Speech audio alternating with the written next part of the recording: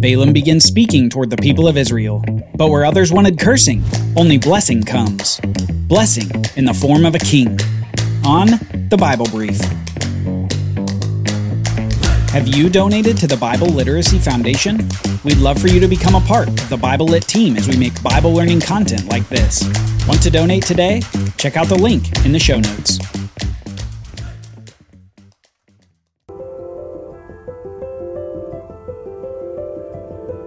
We can miss the point of a story if we don't properly understand its structure. Structure emphasizes important aspects, and structure helps us understand the goal of the story itself.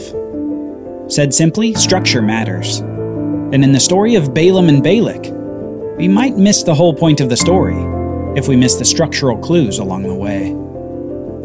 In this narrative, there's a structural repetition that we need to pay attention to. It's a repetition of threes. You might even say that the number 3 is the unifying feature of the narrative of Balak and Balaam. 3 just keeps popping up. So far in the story, we saw 3 responses from God to Balaam's summons to Moab. And in the story of the third response, we saw the odd narrative of Balaam's donkey veering off of the course that Balaam had directed. And do you remember how many times the donkey veered off course? That's right, 3 times. And it was after the third time that we saw the most significant event in this whole narrative so far. God opened the mouth of the donkey to speak, and he opened the eyes of Balaam to see the angel of the Lord in front of him. In this account, we're beginning to pick up a pattern in the structure of the story. It's a pattern of 3s, with something significant occurring on the third part of each set of 3. The structure is giving us a clue to the remainder of the story. Look for a set of 3s, and look for something significant at the third part of the set. So let's pick up the story where we left off. On his journey to Moab, Balaam has had an interaction with his temporarily speaking donkey and with the angel of the Lord. The angel expressly told Balaam that he must only speak what God tells him to speak when he gets to Moab. After that encounter, Balaam sets off again to meet Balak the king, as Balak has summoned Balaam there to curse this nation of Israel encamped in the plain. Let's listen to their conversation, which takes place on a mountaintop, looking at part of the Israelite camp, beginning in Numbers chapter 23. And Balaam said to Balak, "Build for me here 7 altars, and prepare for me here 7 bulls and 7 rams." Balak did as Balaam had said, and Balak and Balaam offered on each altar a bull and a ram. And Balaam said to Balak, "Stand beside your burnt offering, and I will go. Perhaps the Lord will come to meet me, and whatever he shows me I will tell you." And he went to a bare height, and God met Balaam. Balaam has Balak prepare altars and sacrificial animals. Presumably these were rituals that Balaam was accustomed to performing in an attempt to summon the response of pagan gods. God has already spoken to Balaam without all this ritual, so there's a high likelihood that Balaam is doing this for show. After all, Balak needs to feel like he's getting his money's worth. But despite the ritual, God has something in mind for Balaam that has nothing to do with the ritual. He's going to put words in Balaam's mouth that he is to speak to Balak. And the Lord put a word in Balaam's mouth and said, "Return to Balak, and thus you shall speak." And he returned to him, and behold, he and all the princes of Moab were standing beside his burnt offering. And Balaam took up his discourse and said, "From Aram Balak has brought me, the king of Moab from the eastern mountains. Come, curse Jacob for me, and come, denounce Israel. How can I curse whom God has not cursed? How can I denounce whom the Lord has not denounced? For from the top of the crags I see him. From the hills I behold him. Behold, a people dwelling alone, and not counting itself among the nations. Who can count the dust of Jacob, or number the 4th part of Israel? Let me die the death of the upright, and let my end be like his." And Balak said to Balaam, "What have you done to me? I took you to curse my enemies, and behold, you have done nothing but bless them."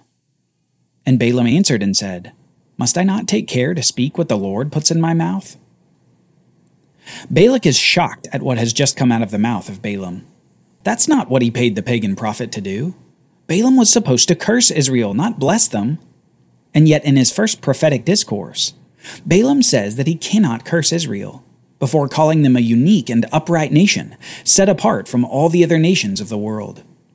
Just as the donkey's mouth was opened by God, so this dumb and blind prophet has had his mouth filled with God's words. But Balak isn't finished trying to get what he paid for. And Balak said to Balaam, "Please come with me to another place, from which you may see them. You shall see only a fraction of them and not see them all. Then curse them for me from there." So the men and their companions go to a different mountain to look over a different portion of the Israelite camp. And they soon set up 7 altars and repeat the sacrifices the same as before. Balaam receives words from God, and you can imagine Balak's bated breath just waiting for Balaam to finally curse his enemies. But we read this. Balaam took up his discourse and said, "Rise, Balak, and hear. Give ear to me, O son of Zippor. God is not a man that he should lie, or a son of man that he should change his mind. Has he said, and will he not do it? Or has he spoken, and will he not fulfill it? Behold, I received a command to bless. He has blessed, and I cannot revoke it. He has not beheld misfortune in Jacob, nor has he seen trouble in Israel. The Lord their God is with them, and the shout of a king is among them. God brings them out of Egypt, and is for them like the horns of a wild ox. For there is no enchantment against Jacob, no divination against Israel. Now it shall be said of Jacob and Israel, what has God wrought? Behold, a people, as a lioness it rises up, and as a lion it lifts itself. It does not lie down until it has devoured the prey and drunk the blood of the slain." And Balak said to Balaam, "Do not curse them at all, and do not bless them at all."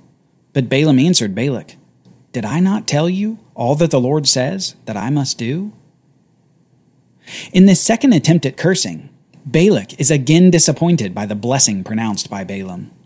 In this second prophetic discourse, God's words through Balaam speak of the blessedness of the nation of Israel, who has Yahweh as their God, fighting for them as they utterly defeat all of their enemies. No curse can stand against Israel, because God has blessed them. But Balak won't give up. For some superstitious reason, it even appears that he thinks the location of the sacrifices is causing Balaam to speak in this way. So Balak decides to change the venue yet again. Surely this third attempt at cursing will succeed where the others had failed. Little does Balak know that God has something special planned for this third part of this set of 3 attempts at cursing. The men and their companions travel yet again to a third mountain lookout, this time looking over the whole of the Israelite camp. They set up the same manner of sacrifices, and Balak has the same request of Balaam. But this time, when God gives him words to speak, it's in a different manner than before. This time, the Spirit of God himself comes upon the prophet, gives him words, and gives him eyes to see. Just as his eyes were opened to see the angel of the Lord on the way to Moab, so here his eyes are opened to see what God is doing. And Balaam lifted up his eyes and saw Israel camping tribe by tribe. And the Spirit of God came upon him, and he took up his discourse and said, "The oracle of Balaam the son of Beor, the oracle of a man whose eye is opened, the oracle of him who hears the words of God, who sees the vision of the Almighty, falling down with his eyes uncovered. How lovely are your tents, O Jacob, your encampments, O Israel, like palm groves that stretch afar, like gardens beside a river, like aloes that the Lord has planted, like cedar trees beside the waters. Water shall flow from his buckets, and his seed shall be in many waters. His king shall be higher than Agag, and his kingdom shall be exalted. God brings him out of Egypt, and is for him like the horns of the wild ox. He shall eat up the nations, his adversaries, and shall break their bones in pieces, and pierce them through with his arrows. He crouched, he lay down like a lion, and like a lioness. Who will rouse him up? Blessed are those who bless you, and cursed are those who curse you." Notice the latter half of this prophecy given by this pagan prophet through the Spirit of God. Balaam begins not merely to bless Israel, but to bless an individual within the nation itself.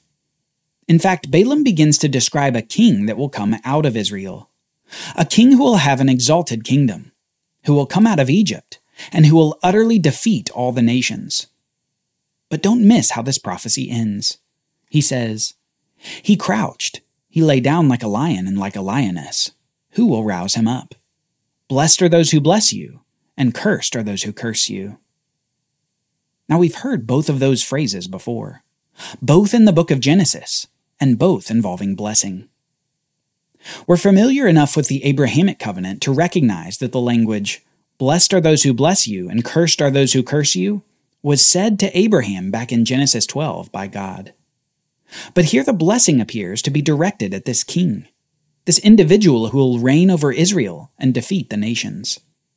This king will be the ultimate expression of the promises to Abraham as he carries the blessing that Abraham received from God. But where did we hear that lion language before? He crouched, he lay down like a lion and like a lioness. Who will rouse him up? Well, remember before Jacob died, he had gathered all his sons together to give them blessings suitable for each of them. And the namesake of the nation of Israel began to go son by son with a blessing. Well, let's look back at Genesis chapter 48, verse 9. We read this as Jacob blesses his son Judah. "He stooped down. He crouched as a lion and as a lioness. Who dares rouse him?" Balaam's prophecy is a virtual quote of Jacob's blessing of his son Judah. This is important because it allows us to connect these two blessing prophecies to the same subject matter. We can tell that the king mentioned here with Balaam is the same king that will come from the tribe of Judah in Israel. And we get to find out more about the king. He will somehow come out of Egypt. He will defeat the nations against him, and he will be the ultimate expression of the blessing in the Abrahamic covenant. This is monumental, and it's all coming out of the mouth of this pagan prophet, used as a mouthpiece by the Spirit of God. Now, as you can imagine, Balak is livid at all these blessings and prophecies that are pouring from the mouth of Balaam, as his eyes are open to God's plan. We read this in verse 10. "And Balak's anger was kindled against Balaam, and he struck his hands together. Balak said to Balaam, 'I called you to curse my enemies, and behold, you have blessed them these 3 times. Therefore now flee to your own place. I said, I will certainly honor you, but the Lord has held you back from honor.'" Balak is done with Balaam, and gives up on the idea that Israel will be cursed. But then Balak gets more than he bargained for. The Spirit of God isn't done blessing through the mouth of Balaam. And suddenly Balaam begins speaking about what will happen in the end of days with this king he's already described. Balaam says this, "Come, I will let you know what this people will do to your people in the end of days." And he took up his discourse and said, "The oracle of Balaam the son of Beor, the oracle of a man whose eye is opened, the oracle of him who hears the words of God, and knows the knowledge of the Most High, who sees the vision of the Almighty, falling down with his eyes uncovered. I see him, but not now. I behold him, but not near. A star shall come out of Jacob, and a scepter shall rise out of Israel. It shall crush the forehead of Moab. It shall break down all the sons of Sheth. Edom shall be dispossessed. Seir also his enemies shall be dispossessed. Israel is doing valiantly. And one from Jacob shall exercise dominion and destroy the survivors of cities." Balaam says something important here regarding the timing of this king who will come and reign over Israel. He says, "I see him, but not now. I behold him, but not near." Apparently Balaam sees this king, but knows that in the scheme of things he's still a long way from arriving on the world stage. But when he does come, note the 2 items mentioned. Balaam said, "A star shall come out of Jacob, and a scepter shall rise out of Israel." Somehow this king will be associated with a star, and as we learned before, he will hold the ruling scepter as the king over Israel. But let's end with one other observation. The king is said to crush the forehead of Moab. Now perhaps you remember another figure who is said to crush the head of something. If you're thinking of the serpent in the garden being crushed, you'd be right. Remember, the great hope after the fall of man was that the seed of the woman would come, who would crush the head of the serpent. Here Balaam is saying that this king of Israel is going to crush the forehead of Moab. Not only is he associating Moab with the serpent from the beginning, but he's saying that the seed of the woman is none other than the King of Israel. In the span of just a few pages, God has opened the mouth of a dumb donkey before opening the mouth of a dumb and blind pagan prophet. And as God opens the mouth of his adversary, he speaks of the promised one of old. Balaam is allowed to utter a prophecy that serves to connect all the great promises of the Bible so far. The same seed of the woman Eve is the same blessing of the Abrahamic covenant, is the same king from Judah, is the same ruler who will defeat all his adversaries. Israel won't be cursed, Israel will be blessed, and their blessing will come in the form of a king.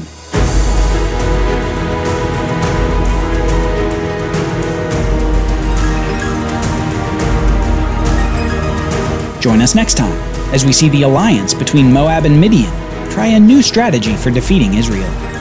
If the spiritual curse didn't work, perhaps the fleshly impulse will.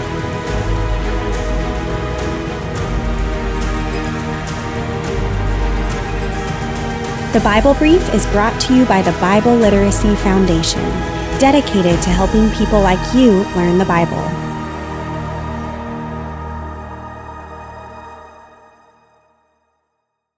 Copyright Bible Literacy Foundation 2023.